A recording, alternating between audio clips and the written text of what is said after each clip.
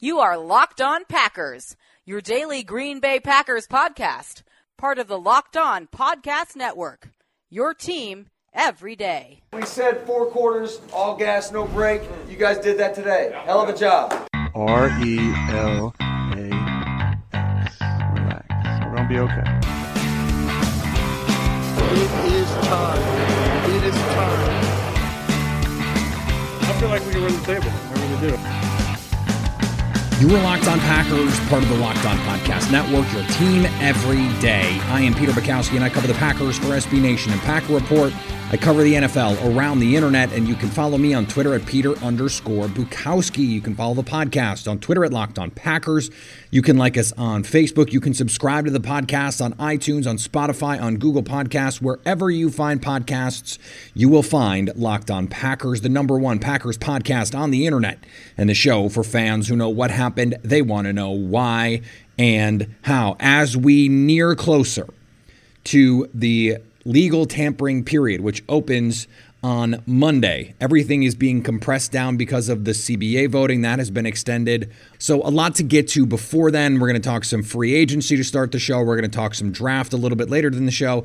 And then maybe some trade rumors at the end of the show.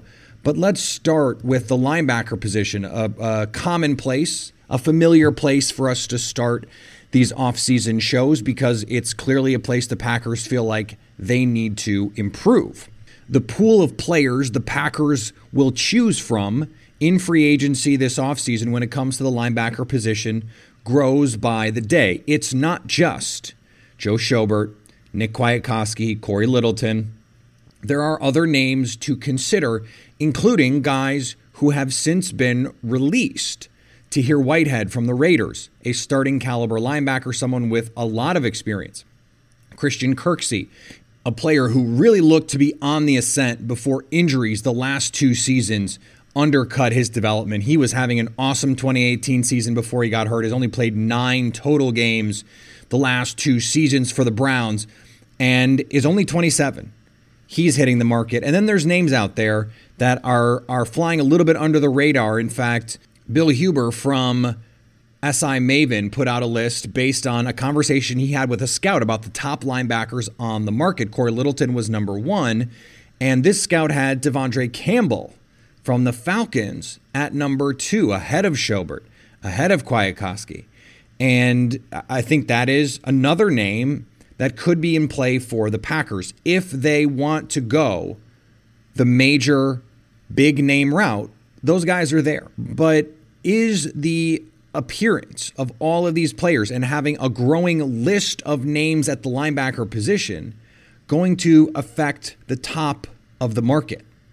Does the fact that a team can go sign Christian Kirksey and believe that if Kirksey is healthy, he can be a top-level starter in the NFL at linebacker, a guy who can go out and get you 140 tackles and 10 tackles for loss because he's done it in his NFL career? Does that suppress the top of the market? And according to a leaked source, the market for some of those middle-class players is expected to be better than I think a lot of people are anticipating. And the top is going to be a little softer than people are anticipating. There isn't going to be a CJ Mosley type deal out there where someone is getting $15, $16, $17 million average per year. This is going to be a lot of guys between $8 and $13 million, it looks like. And those are reasonable numbers for the Packers. But as the number of bargain players grows, guys like Whitehead and Kirksey, guys who would give you a starter you can feel okay about while allowing guys on your roster to make a push for the starting job, Oren Burks, Curtis Bolton, who's coming off an ACL injury, and you're talking about a coordinator in Mike Patton who only plays one linebacker, one true linebacker, most of the time. In fact, about 80% of the time, he had one true linebacker on the field.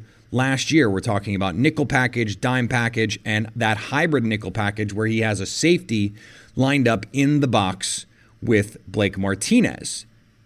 If you only need one, then maybe you say, okay, We're not going to get in a bidding war for Corey Littleton and Joe Schobert, guys who are good but not great players. And the market for Nick Kwiatkowski has gotten out of control. Maybe the move is to sign Christian Kirksey, see what he's got left, see if he can get healthy, and then see if some of these young guys can develop. And then in the draft, see what you can do, see what falls to you.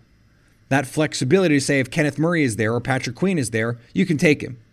And you haven't locked yourself into a player who is going to command a lot of money and keep that younger, cheaper guy and a guy who could potentially have more upside off the field. And I wrote about this today over at Acme Packing Company. The flexibility that the Packers get from signing a linebacker is more than from almost any other single move they can make. Because in the draft, this linebacker position is so top heavy. I mean, we talked about this a little bit yesterday when we talked about some of the, if the worst happens and all of the guys they like are off the board at 30, what are their options going to be? And is that even possible? I would contend that it's not. I mean, the conversation yesterday resulted in the Packers taking T. Higgins, who I think is one of the 20 best players in the draft. So it wouldn't really bother me that much. I think a lot of players are going to go before Green Bay picks who, frankly, do not deserve to go in the top 20, top 25, top 30.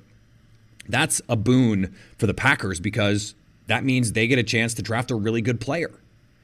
Now, if you sign a linebacker, and a good linebacker, someone that you don't feel like you need to upgrade over right away, Kirksey, Whitehead, even Devondre Campbell, who, by the way, the last 2 years has not been good, but has shown flashes over his career. He can run, he can move, and he's a reliable tackler.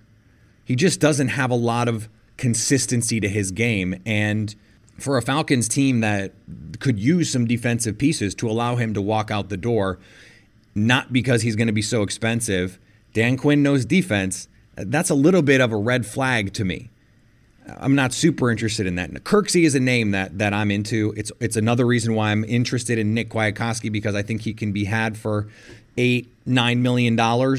And that gives you the flexibility to still go say, okay, Kenneth Murray, Patrick Queen, some of these other guys, if they're there at 30, you can still take them. You can still play some traditional nickel if you want to.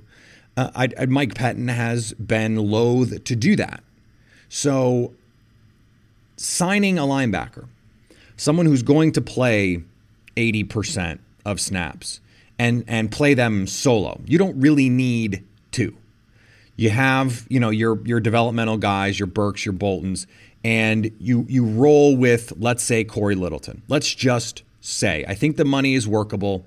Go get Corey Littleton. I think for Littleton, it makes the most sense to go to a team like Green Bay. It's a perfect scheme fit. Matt Bowen wrote about this for ESPN the other day, and he can be out there and be your every down, do-it-all kind of linebacker. Now you go into the draft, and at 30, if an offensive tackle is there you like, you take him. If he's not, you can take a receiver there if you really like somebody. And if there's someone else there you really like, let's say Xavier McKinney is there. Let's say they love Grant Delpit. Let's say they go a little off the board and they love Kyle Duggar or Jeremy Chin or one of these super freak safeties that is going to be a complementary piece. They're going to play that single linebacker 80% of the time. Okay, why not get that premium blue chip player to play next to him, and you're enhancing that linebacker right away because that guy's going to be on the field 60, 70% of snaps too. You want to get a better player than a Raven Green or an Ibrahim Campbell. Upgrade that spot in the first round. And you can do that freely because you have a linebacker, and this is a deep receiver and offensive tackle class. It is not a deep linebacker class. After those top guys, even including Zach Bond, who I've been on this show saying I like him, I think he can be a really good player, and I think he can play off the ball. It's not an ideal situation for the Packers to go into 2020 with him as your signal caller, with him as your lone linebacker who's going to play 80% of snaps. It's just not a smart plan to have, even if I think he can be useful in a lot of different ways. But if the main guy is Corey Littleton and Bond can play in that 15, 20% of base snaps that you're going to play, and then can be in those dime looks. I had Pro Football Focus look this up. The second most used position group from the Packers last year was 1 defensive lineman, 3 linebackers, and Blake Martinez. So Zadarius Smith, Preston Smith, and either Rashawn Gary or Kyler Fackrell. Their second most used position group. So if you have someone like Zach Bond, he can play, that 25% of the time, 30% of the time. Then they're going to play 15%, 20% in true base. Well, now all of a sudden, Zach Bond is up to 50% of the snaps. But he's not having to play all of them, not having to call the signals because you signed a linebacker. That opens up everything for you in the offseason. Because in the second round, you could get a really good offensive lineman. I love the day 2 offensive lineman in this draft. I actually don't love the day 2 receivers in this draft, at least not after about the top 50. And we're going to talk about that in the second part of the show. But you could get a really good receiver at 62 and still get an offensive tackle who's capable of being your long-term starter in the third round. You can't do that at linebacker. So you have to do that now to make your life easy in the draft so you're not sitting there at 30 feeling like you have to get somebody, feeling like you're locked in or you're not going to get a player who impacts your team in 2020 at that position, and suddenly you're going into the offseason going, how did we lose Blake Martinez, who wasn't great last year, and somehow not upgrade at the position? That's the position, that's the spot that they could find themselves in if they don't sign a linebacker, and frankly, it's why they're going to sign a linebacker. So I got this great question from Trevor in Portage. He says, "Hey, Peter, what's happening?" Hello, Peter. What's happening? Thinking about the offseason, I'm starting to love the idea of signing Valdir, Hooper, and one of Littleton, Schobert, or Kwiatkowski. Then in the draft Josh Jones or Cleveland in the first and move up to 45 or 50 in that range to take one of the receivers that will likely fall due to the depth of the class. Thinking Mims or possibly Rager. If free agency and draft fall that way, how would you grade the Packers off season? So this was a question that I put to my followers on Twitter. And I've got very mixed responses. There were people that said, absolutely yes, no brainer, I do it. And then there were others who said, absolutely not, doesn't make sense. Now, let me address one group of critics of this potential move. A lot of the critics, or not a lot, I don't want to overcharacterize it, but some of the critics said, no, there's too many needs. You can get good players with those draft picks. And yes, it's true you can get good players with a third round pick, with a fourth round pick. Because you'd have to give up, to get to 45, let's say, you'd have to give up 62, 94, and probably your fourth round pick. Maybe you could get it done with your 5. Or you have 2 6s if you're Green Bay. Maybe you give those up. But you got to give up multiple top 100 picks. You got to swap that second round pick and your third round pick. Probably have to give up your fourth too to move up that far. The chances of you getting quality players decreases exponentially as you move down the draft. And so if you're moving up to 45, you're doing it because you think a first round player is still available. You're sitting there at 30 and Josh Jones, Ezra Cleveland, Denzel Mims, Jalen Reagor, and T. Higgins are all on the board. And you take one of them. Now, maybe you would argue trade down in that case. I would say take the best guy and then see how far the other guys fall. If you can trade up to 45 and get T. Higgins or you get Jalen Reagor or even Denzel Mims, who I am sort of infamously not the hugest fan of, but think he's a good player and an intriguing prospect, then there's reason to suggest that that might work. It is not the case that the Packers have too many needs to make a move like this. It is intriguing as a fan to say, well, they could get, Justin Madubuike and Zach Moss and, a center, and then that all that is really important. I said, a center? What? They have 2. Who's worried about a center? No one should be worried about a center. And you shouldn't be worried about backup defensive linemen either. Okay, the Packers aren't. You really shouldn't either. I'm not saying that it is the right move, but it is something that I would consider, and I would consider it for this reason. I think the drop-off in this draft, while I think it is a deep draft, it is a deep draft in the kind of way that there are players who can be useful on your team well into the top 100. You can look down 80, 90, 100, 110, 120 and find players that you could say, in the right offense, that guy could be really good. He could be really impactful. He could be for a team what Mecole Hardman was last year for the Chiefs. Or he can be for a team what Marquez Valdes-Scantling was as a rookie even. I mean, that's a useful player. And maybe he becomes more consistent than MVS was. There are players into the 100s, into day 3 that could give you that. But to me, after about 45, 50, you are really dropping off in talent. And so if that's the case, and what you really want is that bang-on number 2 receiver, and you love one of these guys, and you think, I have Jalen Reagor at 25. I have Brandon Ayuk at 32.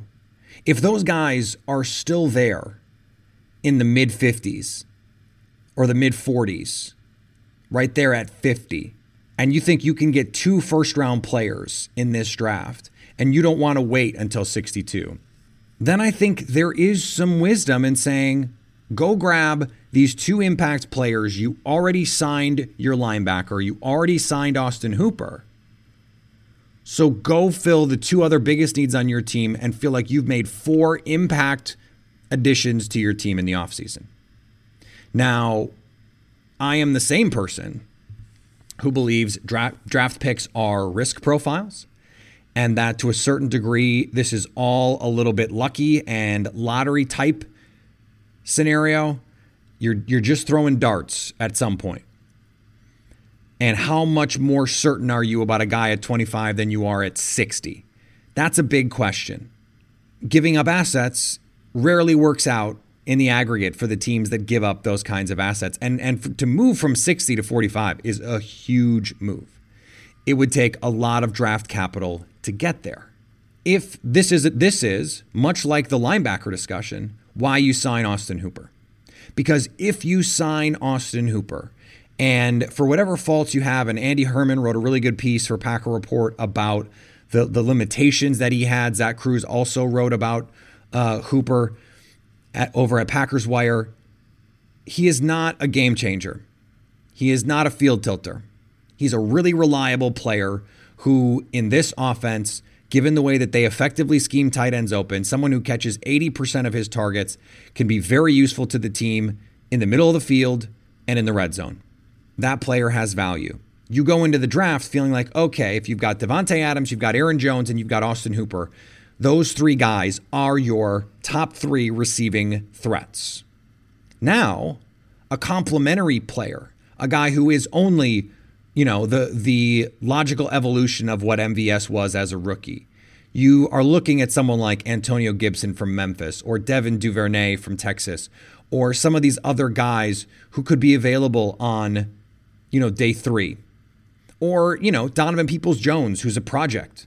Tyler Johnson from Minnesota, who's just a solid guy, is probably never going to be, a number 1 receiver, but could be a really good 3 and a solid number 2. Then all of a sudden, you don't have that sense of urgency to reach for a receiver. You don't have the urgency to say we have to have one, so you don't feel the need to go up. You can throw a couple darts at the board. And maybe then it makes it easier to go, okay, receiver in the 2nd and in the 4th. Or receiver in the 1st and in the 5th. I think if you go back to our discussion in the A block of the show, this is a deep offensive tackle class. So if what you really want is that elite receiver in Justin Jefferson or T. Higgins or even Jalen Reagor is there at 30, take him and feel like in the 2nd round, Prince Tega Wanogho is going to be there. Or Jack Driscoll, his teammate from Auburn, who I also love. Or, you get to the 3rd round and you've got someone like Matt Pert from UConn who could come in and be your right tackle of the future. I understand the attractiveness of an idea like trading up for a receiver, especially if it's someone that the Packers have a 1st-round grade on. If you go into the draft selection and you look at just what, my board as it currently stands, Josh Jones at 16 and T. Higgins at 17. And both of those guys are on the board. And you take the higher graded guy, Josh Jones, and all of a sudden it's the 48th pick and T. Higgins is still on the board. I can understand why you would look at the board as the Packers and say, this is a top 20 guy. He's still on the board. We think he can make a huge difference for our offense. It is worth it for us to give up these other opportunities to go get this guy. And all I can say is if you do that, you better be right. Before we wrap up here, a couple things.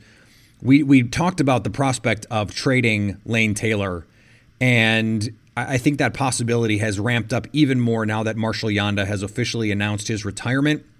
It makes so much sense for the Packers to call the Ravens and say, here, take this starting caliber offensive guard who would be really good as a run blocker in your interesting, modern, run-heavy system. And you just give us Hayden Hurst, who is your tight end 3 that you don't want to play and is you're looking to trade anyway. You're not going to get a better offer than a starting caliber offensive lineman under contract, at least for 2020. But the name that caught my eye, based on the reports that came out yesterday, was that Robert Griffin III is a name out there mentioned. And it was just intriguing from the standpoint of Matt LaFleur was his quarterback coach in Washington when he was an outstanding, really all-time exciting rookie quarterback. Robert Griffin has been instrumental in the development of Lamar Jackson by all accounts from the people around Baltimore. He's been a model teammate, has not complained, has come in and done his job. And in the limited playing time, by the way, the last year, he looked good. So I think he can still play. And in an offense with a coach who knows him, if all you're giving up, maybe that's the Lane Taylor trade. Packers have already traded for a backup quarterback once. If they can't get Hayden Hurst, maybe you trade Lane Taylor for Robert Griffin. You're getting something, and you're getting a backup quarterback you feel much better about if he has to play, especially in an offense that is at least somewhat similar to one he knows.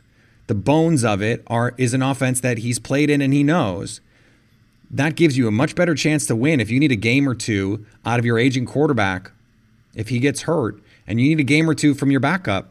I like Robert Griffin as an option much better than Tim Boyle. Now, I am famously or infamously, depending on who you ask, averse to caring about the backup quarterback. It was just an intriguing name because I've always liked Robert Griffin. I've always felt like he's been unduly criticized. I felt like the team and the franchise really screwed him up in Washington.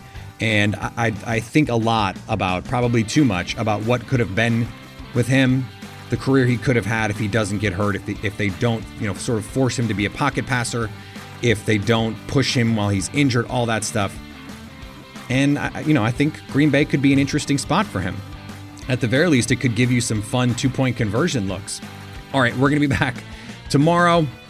I want to get in an interview before the end of the week, so I'll work on trying to get that in. I've got some feelers out, so maybe talk some free agency, not some draft, just because the free agency part is around the corner. See if we can get some intel, some whispers of what's going on with the Packers and where this team could be headed. And some interesting projects in the works that I hope to be able to tell you about very soon, that I hope come through. So we'll see what happens there. Sorry to be vague about it, but it is what it is. Remember to follow me on Twitter at Peter_Bukowski. You can follow the podcast on Twitter at Locked On Packers. Like us on Facebook. You can subscribe to the podcast, iTunes, Spotify, Google Podcasts, wherever you find podcasts. You will find Locked On Packers. And anytime you want to hit us up on the Locked On Packers fan hotline, you can do that, 920-341-3775, to stay Locked On Packers.